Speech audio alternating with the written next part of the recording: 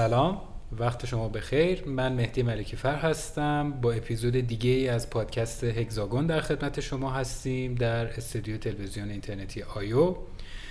امروز در خدمت خانم موفقی، راهبر کسب و کار پادیوم هستیم و میخوایم راجع به کسب و کارهای پلتفرمی و معنای کسب و کار پلتفرمی در حوزه API صحبت بکنیم و ببینیم که اصلا یک API پلتفرم یا یک بازارچه API یا یک API مارکت پلیس چه ارزشی خلق میکنه و موقعی که یک کسب و کار دوست داره بره یه API خریداری بکنه به مثابه یک خدمت، خوبه که این رو مستقیم خریداری بکنه و مستقیم به عرضه کننده متصل بشه یا بیاد سراغ یک پلتفرم و از طریق یک پلتفرم خریداری بکنه.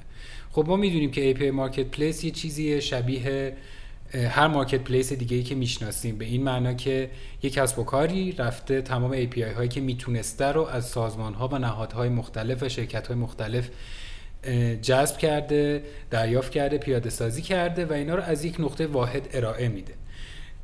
اما مسئله خیلی مهم اینه که ما باید بفهمیم که این وسط چه ارزشی خلق میشه و چه ارزشی گم میشه.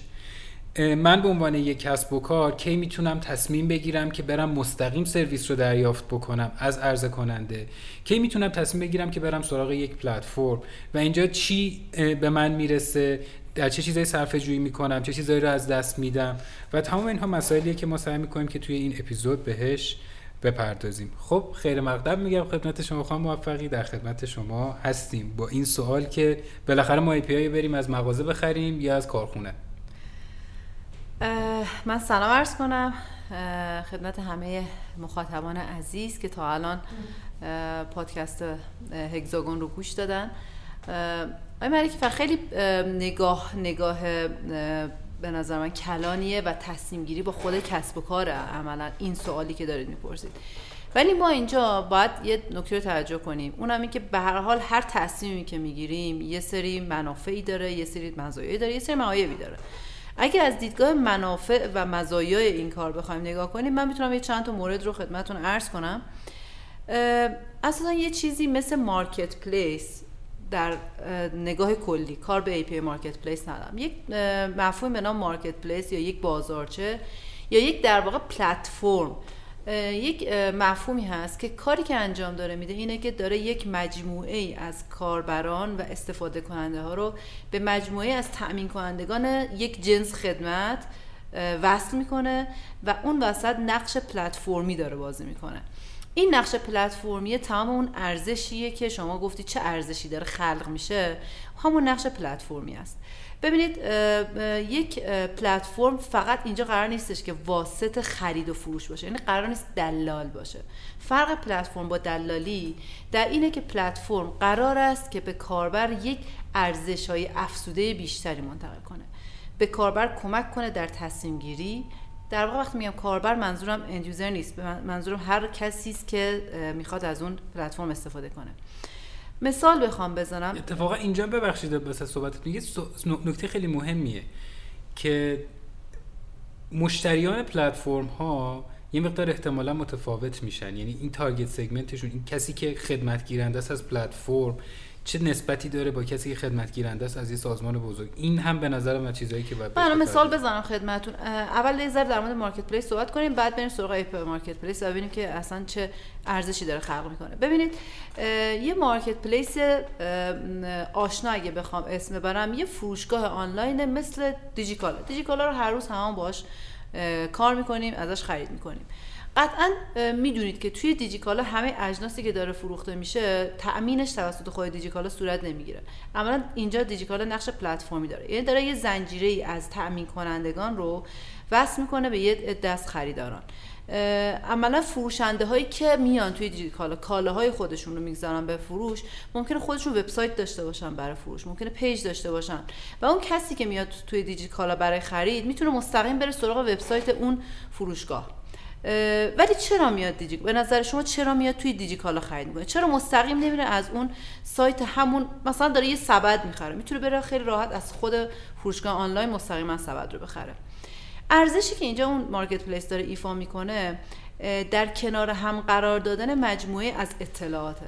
یعنی یه سری اطلاعات در اختیار کاربر میگذاره اهم از مقایسه، شما میتونید فروشنده های مختلف رو مقایسه کنی. اهم از این که شما میتونی قیمت ها رو بچینی کنار هم، میتونی ترند قیمت ها رو در بازه زمانی ببینی، میتونی اطلاعات کلی در مورد اون محصول پیدا کنید و ببینید مشابه این محصوله اساسا تو بازار چیا هست، توسط چه فروشنده‌ای تامین میشه و اینها به تو کمک میکنه که به دیجیکالا فقط صرفا به یه نقطه خرید، به یک مغازه نگاه نکنی، به یک رفرنس یا به یک مرجع نگاه کنی که وقتی من مثلا میخوام یک چیزی مثل گوشی ازش خریداری کنم، حتی خیلی وقتا من میام دیجیکالا صرفا میام گوشی رو مقایسه میکنم، تاش ممکن خرید نکنم، ولی عملا دیجیکالا برای من شده یک مرجع برای انتخابم. خب این نقش مارکت پلیسی هست. حالا این یکی از ابعادی هستش که ارزش‌هایی هستش که در واقع برای اون خریدار داره خلق میشه. کنار این ما یه مجموعه از ارزش‌هایی هست که حالا شاید به این راحتی قابل مشاهده نباشه. مثلا توی بحث زنجیره تامین، بحث لوجستیک بحث مهمیه. وقتی یک پلتفرم به نقطه پلتفرمی میرسه، میاد این روابط رو تو کسب و کارش ایجاد میکنه. یعنی من علاوه بر این که میتونم خریدار رو به فروشنده وصل بکنم، امکان لوجستیک خوبی هم میتونم بهش بدم، مثل اینکه حمل کالا صورت بگیره، تعویض چجوری صورت بگیره، برگشت چجوری انجام بشه، مثل تضامینی که شما وقتی که دیجیکالا رو میره از خرید از دیجیکالا میکنید، تضامینی دیجیکالا به شما میده، مثل اینکه من به شما اعتبار میدم، روی کالای شما یه مهر اعتماد میزنم که این باز نشده، از بین نرفته، خراب نیست، اگه خراب باشه به شما امکان میدم که برگشت داده بشه. اینا امکانات پلتفرمی هستش که شما دارید دریافت میکنید و وقتی به این نقطه میرسه اون پلتفرم، عملا کاربر دیگه تمایلش به اینه که من پس برم از جایی که میدونم و بارها خرید کردم خرید کنم، چون برای من یه سری از موارد رو داره تاثیر میکنه، ضمن اینکه توی عمق داره یه سری کارهای دیگه رو هم تاثیر میکنه، مثل بحث لوجستیک که این شاید فقط اون سرویس نهایی که دلیور شدن است به دید مشتری بیاد، ولی یه عمقی رو داره ساپورت میکنه.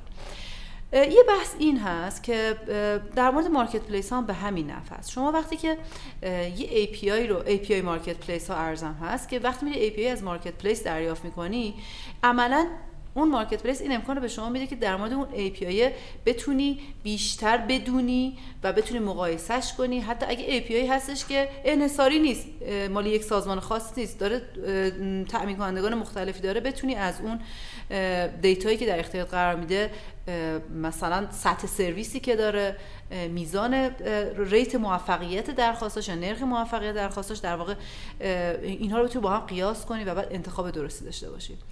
این یک گام هست در بحث اینکه حالا از مغازه بخریم یا از کارخونه، ولی موارد دیگه هم هست که باز مارکت پلیس ها اینجا برای شما، مارکت پلیس ها API میتونن براتون ساده کنن.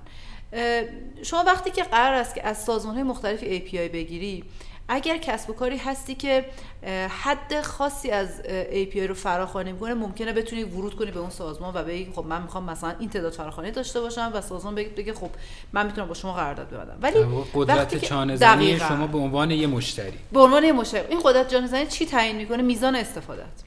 وقتی میزان استفاده از یه حدی بالاتر میره، یعنی شما به عنوان یک کسب و کار بزرگ شناخته شده میشی، شاید اینجا مراجعه مستقیم معنادار باشه.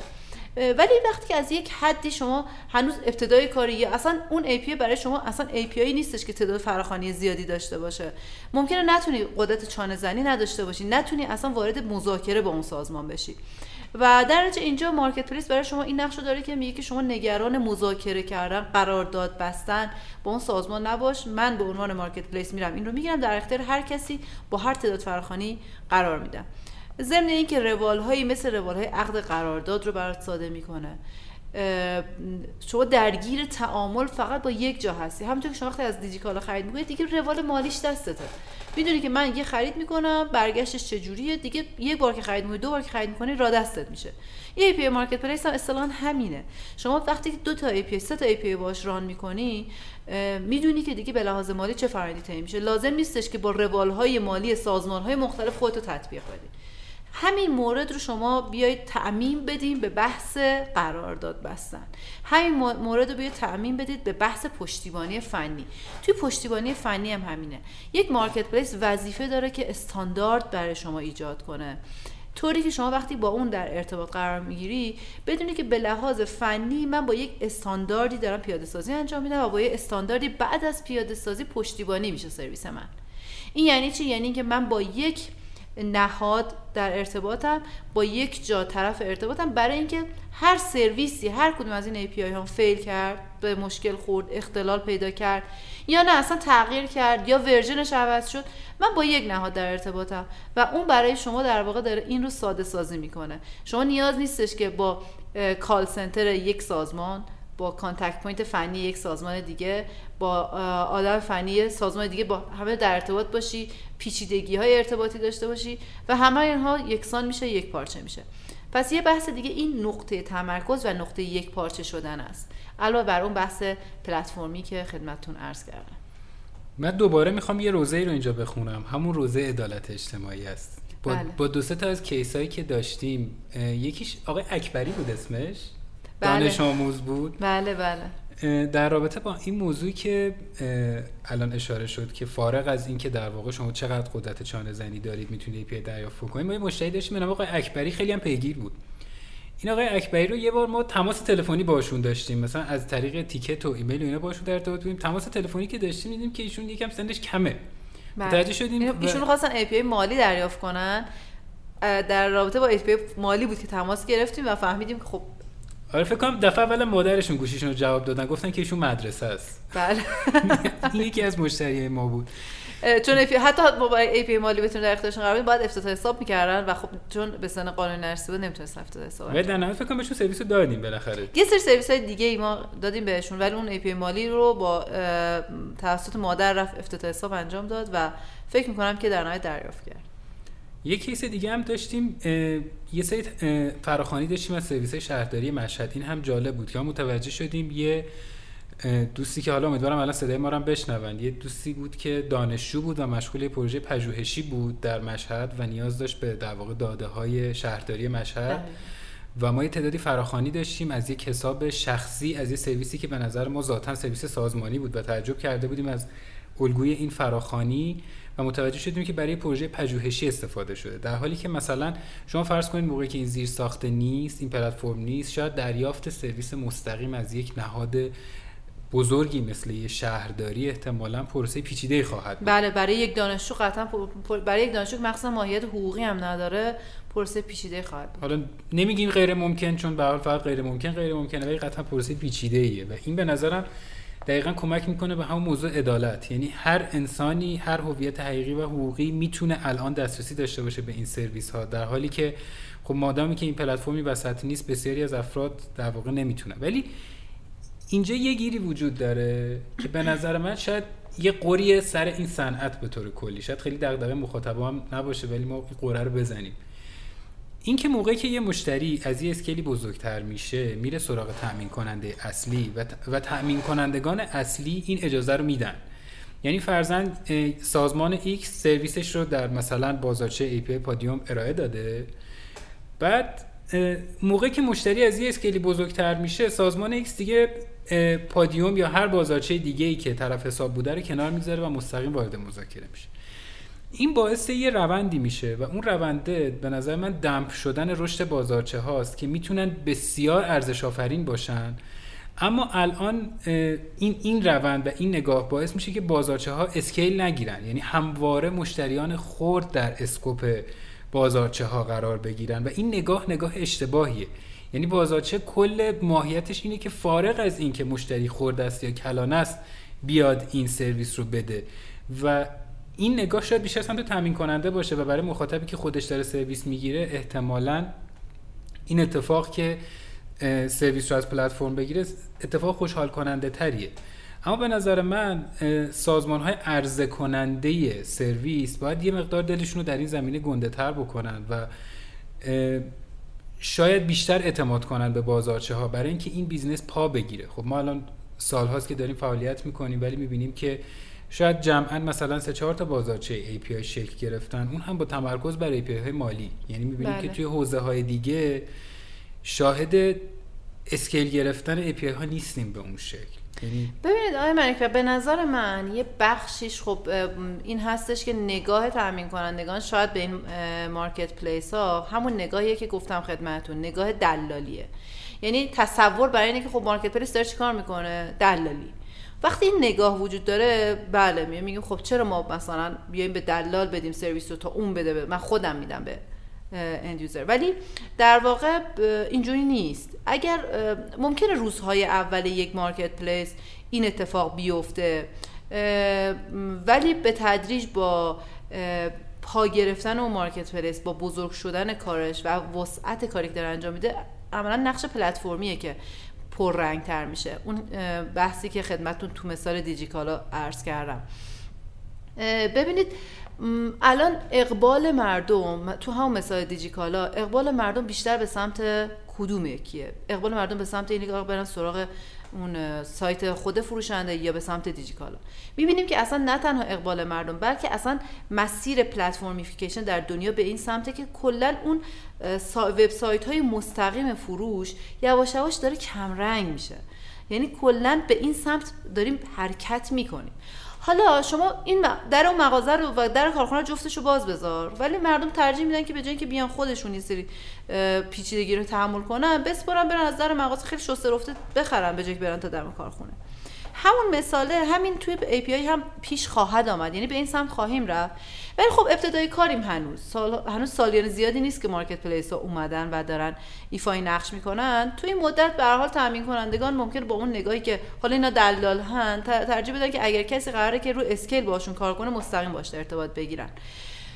ولی باز اون منافعی که من گفتم خدمتتون، یعنی اون ارزشایی که داره برای خریدار خلق میشه، همینطور برای سازمان ها هم داره خلق میشه. سازمان ها به جایی که با یک وسعت زیادی از مشتریان در ارتباط باشن، با تعداد کمی از مارکت پلیس ها میتونن در ارتباط باشن و پیچیدگی های عملیاتی، قراردادی، مالی، فنیشون خیلی کمتر بشه و از طرفی به گسترش سرویساشون هم منجر میشه. یعنی وقتی که شما میای برای سرویست کارگزار، یعنی ما به جای دلال اگه بگیم کارگزار شاید منطقی تر باشه، برای سرویست کارگزار مشخص میکنی و اجازه میدی کارگزار بره عملیات رو به عهده بگیره و انجام بده و در واقع به نحوی داری تفویض میکنی بهش، خب این باعث گسترش میشه.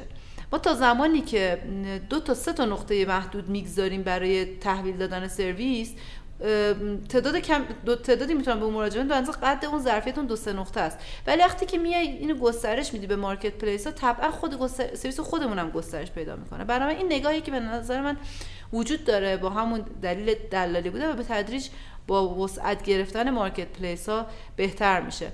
کما اینکه الان میبینیم که تو حوزه مالی و بانکی اتفاق داره میفته، یعنی مارکت پلیس ها بیشتر مورد اقبال هستن تا خود مستقیم بانک ها. یعنی اینکه کسی سرویس بانکی میخواد کمتر مستقیم میره سراغ بانک، مگه اینکه سرویس خیلی خاص و کاستومایزی بخواد و مارکت پلیس ها حالا یا براشون در واقع نفع نداشته باشه که بخوام به صورت کاستومایز سرویس بدن، یا به نحوی اون امکانات رو نداشته باشن. ولی می‌بینیم که تو سرویس بانکی همین اتفاق افتاده و به نظر من به تدریج برای سرویس‌های نهادها و ارگان‌ها این اتفاق میفته. شهرداری‌ها الان می‌بینیم به این سمت رفتن که کارگزار انتخاب کنن و برای بقیه سازمان‌ها میفته و اصلا اساساً برای کل زنجیره اکوسیستم دیجیتال کشور این اتفاق خواهد افتاد.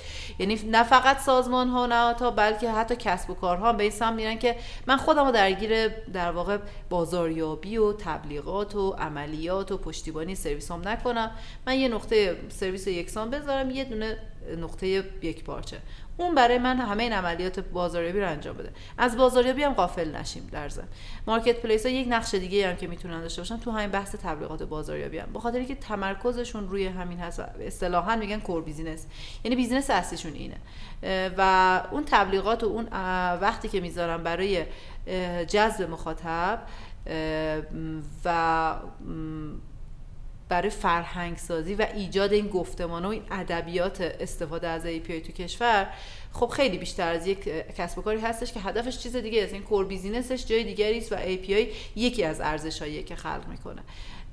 طبعا اون قرار نیستش که روی بحث API هاش بیاد تبلیغات کنه، قرار نیست گفتمان API ایجاد کنه تو کشور و در نتیجه به تدریج می‌بینیم که نقش مارکت پلیس ها پررنگ‌تر خواهد شد. همین پادکستی که ما داریم ضبط می‌کنیم آقای ملکی فر یکی از نمونه‌هایی هست که به هر حال تلاشی هست که داریم می‌کنیم توی این حوزه برای گسترش ادبیات استفاده از API، برای بحث اینکه این فرهنگ جا بیفته که ارائه API و استفاده از API ها ما رو اگه نکشه حتما قوی‌تر می‌کنه. آره اول این ماجرا خب چاله چوله زیاد داره واقعا سخته، خیلی از چیزها هست که وجود نداره. من یه نکته‌ای هم که میخواستم در تکمیل فرمایش شما بگم این بحث آمادگی سازمانی بود، یعنی بحث آمادگی سازمانی که نیاز هست به معنای ترکیب منابع، فرایندها، توانمندی‌ها که به یه سازمانی اجازه میده که در جایگاه فروشنده API با مشتری تعامل بکنه. برای مثلا سازمان ها موقعی که میخوان بیان یه سرویسی رو بفروشن احتمالاً با قرارداد ببندن، بعد خیلی وقتا این قراردادی که میبندن اصلا شبیه بقیه قرارداداشون نیست. مثلا بله چالشایی هست که ما هممون باهاش روبرو بودیم توی این مسیر. دقیقاً، یعنی مثلا ما توی بانک ها به شدت این رو شاهد هستیم که بانک ها یه دلیل اینکه ارتباطشون با اکوسیستم استارتاپی که حالا به خصوص کسب و کارهای کوچیک‌تر هستن که خیلی هم نظام کسب و کار سنتی رو اصلا بلد نیستن و نمیشناسن و دوست هم ندارن درگیرش بشن، همینه که روال قرارداد بانک یه روال خیلی جدی و سفت و حقوقی، چند نفر کارشناس حقوقی باید قرارداد رو بررسی کنن. این قراردادها استاندارد نمیشه، به خصوص که حالا ما می‌بینیم خیلی وقتا کسب و کارهای دیجیتال سولوشن میخوان. بله. و اون سولوشن باز نیازمند یک نوع متفاوتی از قرارداد و در واقع تعامله و تمام اینها باعث میشه که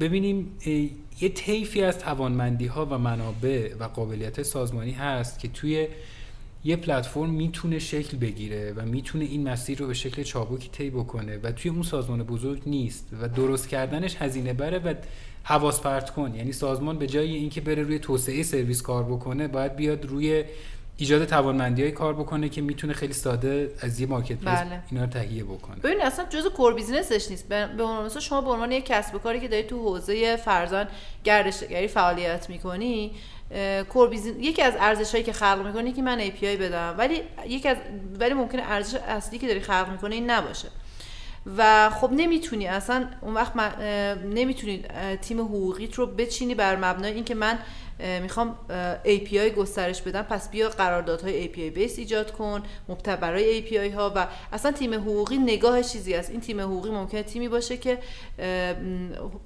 عملاً تجربه و دانشش تو حوزه گردشگری باشه، تو حوزه سلامت باشه، تو حوزه آموزش باشه و یه همچین خدمتی که خیلی خدمت دیجیتاله به نظر من اون عملا نیروی خودش رو میطلبه، یعنی نیرویی که توی این حوزه به هر حال زندگی کرده، کار کرده و بتونه توی اون حوزه درگیر بشه.